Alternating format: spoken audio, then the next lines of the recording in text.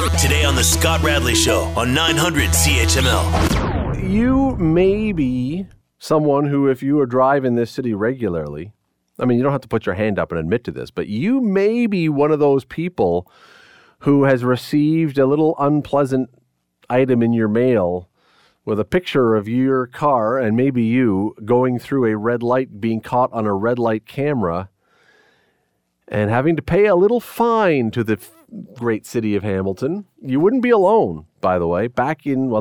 Last year in 2022, nearly 20,000 vehicles got dinged with a red light camera ticket. It's not a small number. Mike Field is the Director of Transportation Operations and Maintenance. Joins us now. Mike, how are you today? Very good. How about you? I'm terrific. Well, look, I haven't received one of those things in the mail lately, so I'm terrific. Very good, yeah. Are you surprised that now 3 or 4, I don't even know how many years into this program now, that the number is still this high? We've been running the red light program since about 2000. We're one of the first municipalities in Ontario to have red light cameras. The numbers have dropped, but they stabilize at some point. So when a new red light camera goes in, we'll see a high number of infractions initially, and then it'll drop and seems to stabilize. But that's kind of typical for red light cameras wherever they're used within the province or even outside of Canada. Okay, because when I look at the numbers, and I'm looking at 19, 20, 21, and 22, we're in the ballpark. 2019, 20,289 goes down into the 19,000s and in the 17,000s in 20 and 21. Now, that, of course, was also during COVID when there were fewer cars on the street. Last year, 19,131. It's always in the same ballpark. So is this suggesting that this isn't having the effect of being a deterrent, or are we talking about more lights that have cameras on them? No, we've added more cameras, typically about five a year. We're at 42 cameras across the city right now. So as time has gone on, we've added more and more cameras. So that's part of the equation as well. And there is a reduction. They do work. They reduce the number of right angle collisions that happen at those intersections. That's really the main purpose. Right angle collisions are really dangerous collisions that can often result in injuries or even fatalities. So we have, statistics showing that they work. There is an increase in other types of collisions around them, but those are, rear-ender or sideswipe collisions that don't as often result in injuries. So they're serving a really important purpose across the city. I did read about the fact that the rear-end collisions were way up, and I'm trying to think. So is this the symptom? Like, when you get a needle, sometimes it helps you in the long run, but you have a sore arm for a while. Is this the sore arm of a red light camera? If people now know they're going to get a ticket, they slam on the brakes when the light turns red, and then they get dinged from behind? Yeah, definitely. I would say that is the case.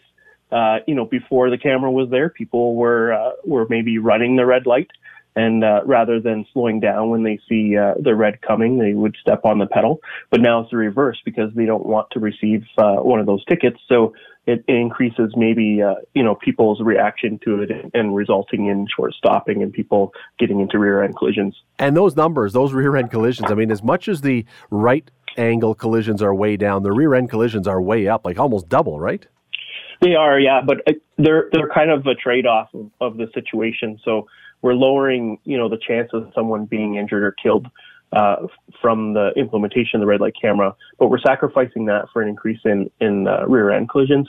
But rear-end collisions are more rarely resulting in injuries or fatalities, maybe property damage in the sense that, you need to do some body work on your car afterwards.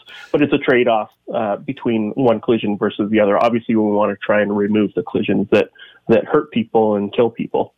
So when you say that the numbers of cameras each year go up by 4 or 5 or whatever it is, as I say, the numbers overall, the number of infractions in the ballpark of being similar, are you finding that in the established areas where there are cameras, the numbers go down? Even if the overall is the same, are the established cameras driving down numbers at those places? They do, yeah. So when we install a new camera, those numbers will stabilize or continue to go down over time. And when we see, locations where they're not trending downwards or continue to trend downwards, we look at from the built environment perspective to see if there's something else that we can do to try and reduce the number of red light runners in those at those locations. The number one place, have I got this right? The number one place is at Cannon and Hess. Was that the number one spot? It is, yeah. From last year, that's the number one location. Okay, so that's right by Hess Street Public School, right, in that area? It is. You're correct. So, okay, so what would be any idea, and maybe this is only a theory, I don't know if there is an actual answer, but any idea why that, of all places, would be the place that would have the most people going through? Yeah, I can't speak to that. I know some locations, there's, a very obvious reason if they're closer. Main and Dundurn, King and Dundurn are kind of high offenders for locations too, and you have the highway. Either you're coming off the highway or you're rushing to get on the highway. So there's, some locations where you kind of look at it and say, yeah, that's, people have a tendency to maybe rush through the intersection. And there's some locations where it's harder to explain why there would be a tendency for people to run red lights. And that number one location is maybe one that I'll define with that. Yeah, I mean, I drive by there regularly, and I mean, I can't think of any reason why that would be more of a worse intersection than anywhere else in the city. I don't quite know, but I was interested, though, that it seems as though, and correct me if I've got this wrong, all of the top intersections for most number of tickets are in the lower city. Is that because there's more traffic down there, plain and simple? Is it because there are more cameras down in the lower city? What is there a reason why it's not in the suburbs or not on the mountain somewhere?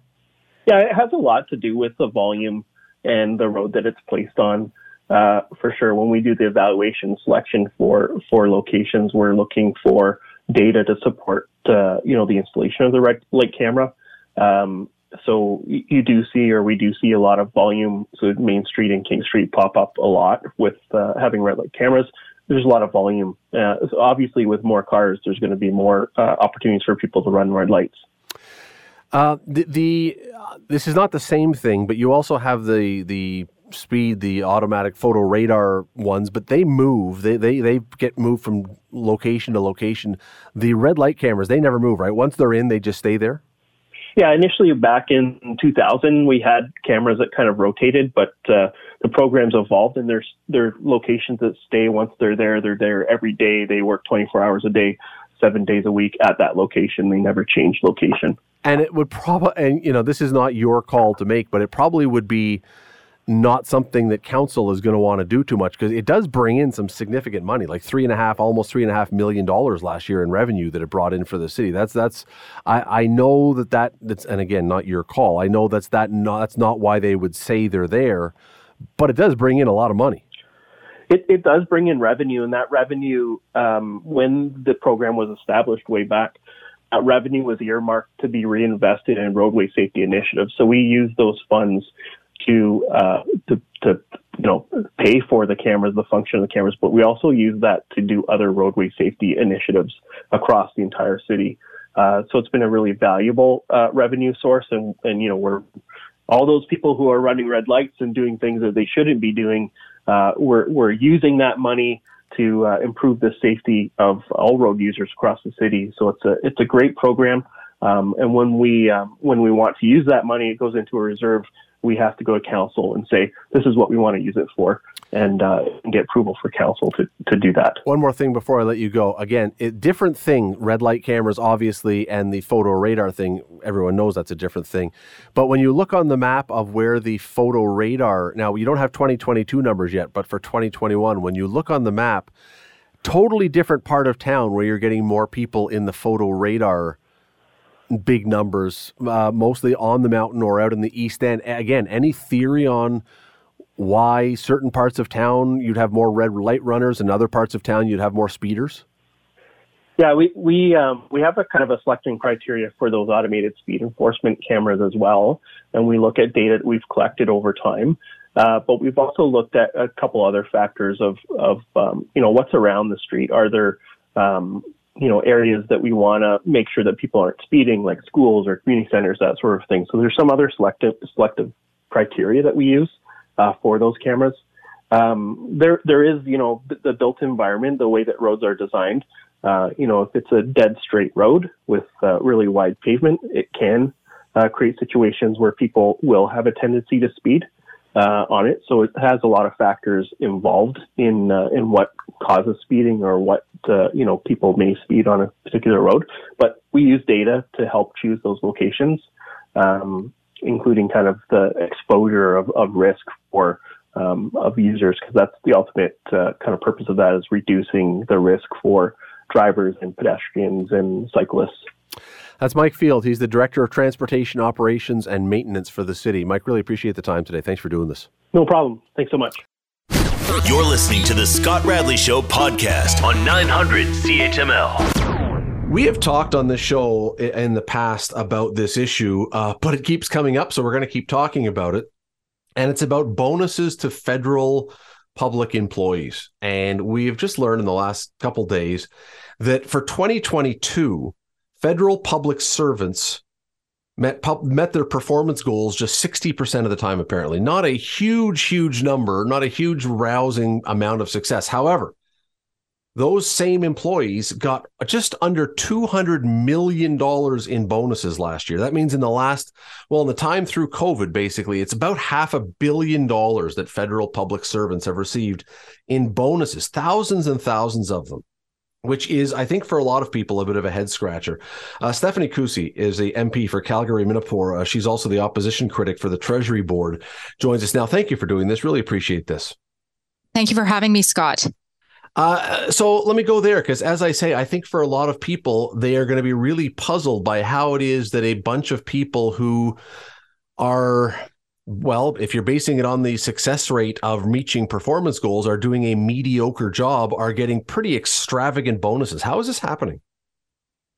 Well, I mean, it's a great question. This government definitely has no problem spending money. We just went through the estimates process, and this is the first year that government spending has surpassed $400 billion. That is no small amount. And when you consider where these funds are going to, and you see something such as these performance bonuses, as you mentioned, without the performance, it is incredibly frustrating. So it's a good question as to why this is happening, because it shouldn't be, because it certainly in all of the jobs that I've had, if you're not doing a good job, you are shown the door, you're not given a bonus. And as you mentioned, 89% of federal executives received yearly bonuses during the pandemic, yet, as you mentioned, with dismal results. So it's a good question as to why this is happening, because it frankly shouldn't be.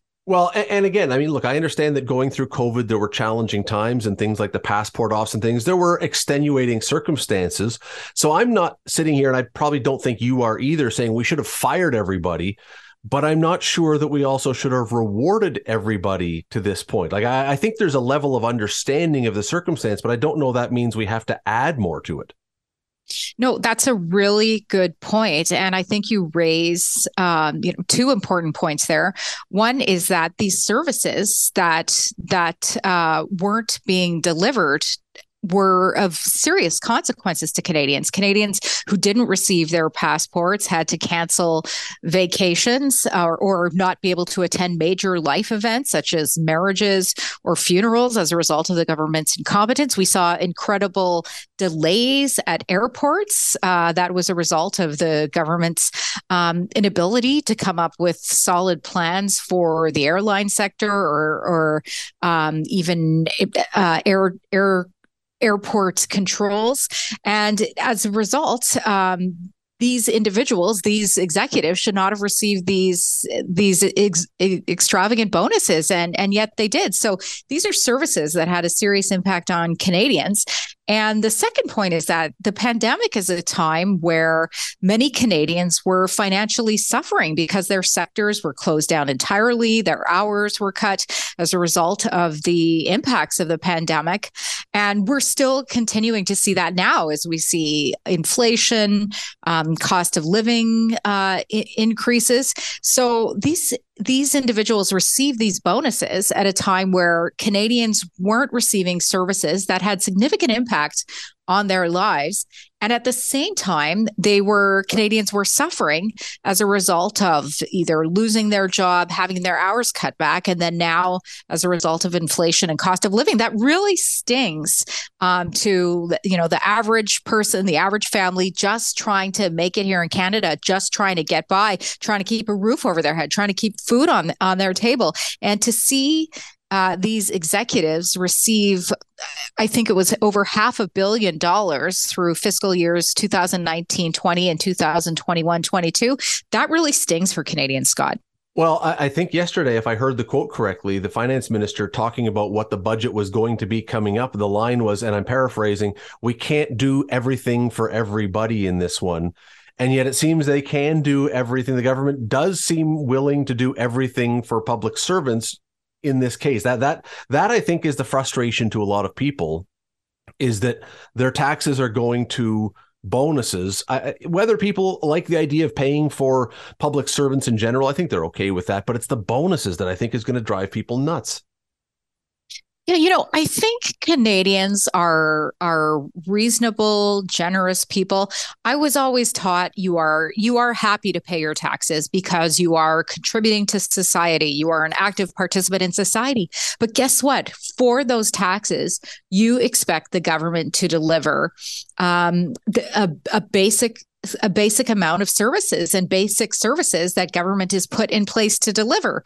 And in this situation, even though, as you mentioned at the outset of our conversation, that they did not meet these performance objectives 60% of the time, they received these bonuses. So I think it's incredibly frustrating to Canadians. And I think that the budget will be very telling to see if this government has gotten the message from Canadians that they are taxed out to the max. A lot of people are digging into their last bits of credit, and they are not willing to tolerate any more unnecessary expenses, such as these bonuses that we've seen paid out over the past few years. Okay, so here's the big question then, is that you've pointed to the fact that it's this government, but are these bonuses baked in? If your party was to be elected in the next election, whenever that may be, is this something that cannot happen, or are these drawn into the contracts and drawn into the union agreements and drawn into whatever else, so it kind of has to happen? Is this going to be the same no matter who's in power? I think that incentives are always very important for employees and for management, no matter which sector that you're in. And I do think that the government will have to keep an eye on spending and what that means for Canadians who work hard for their money and pay these taxes. So I can't say as to exactly what would happen under a conservative government, but I will say that government always holds the pen to create the legislation that is implemented to hire and pay public servants. So fundamentally, I think whether or not these bonuses are baked in, to use your phrasing, government is always responsible for the expenditures of the public purse. And if those need to be reevaluated, at the very least tied to performance, successful performance, which in back when I was in school meant 80 or higher, not under 60%, then that's something that has to be done. And I think people would agree with that. I just wonder if this is something that can be done. If this is part of what is contractually obligated to these people, then we've got a system where it doesn't matter who's in power, you're always going to have these bonuses going for work that may be quite mediocre. And again, I can't say. I do know that there are several unions that are in negotiation right now for their contracts with the federal government. I'm not sure what the outcomes of those will be, and I'm not sure if bonuses will be discussed or implemented. Having said that, most unions do fall outside of the management classification of government. But, fundamentally, I always believe if you want something to change as government, it can be done. So I do think that government can and should look seriously at bonus compensation to ensure that at the very least that it is earned and merited. Stephanie Kusie, she is the opposition critic for the Treasury Board. Thank you so much for doing this today. Really appreciate your time. Thank you, Scott. You have a great day. The Scott Radley Show, weekday evenings from 6 to 8 on 900 CHML. The Scott Radley Show podcast is available on Apple Podcast, Google Podcast, and wherever you get your podcasts. I'm Scott Radley. Thanks again for listening, and do not forget to subscribe to this podcast. It is free. You will never miss an episode, and also be sure you rate us and review us. Whatever you think of us, we'll take it. Thanks for listening. For most of us, crime is something we see on the news. We never think it could happen to us until it does. Loved ones are gone, and for the survivors, the scars will never heal. I'm Nancy Hixt, a senior crime reporter for Global News. And on this season of Crime Beat, I'll take you inside some of the most serious crime stories I've covered. Season 6 of Crime Beat is available now on Spotify, Apple Podcasts, Amazon Music, and all podcast platforms.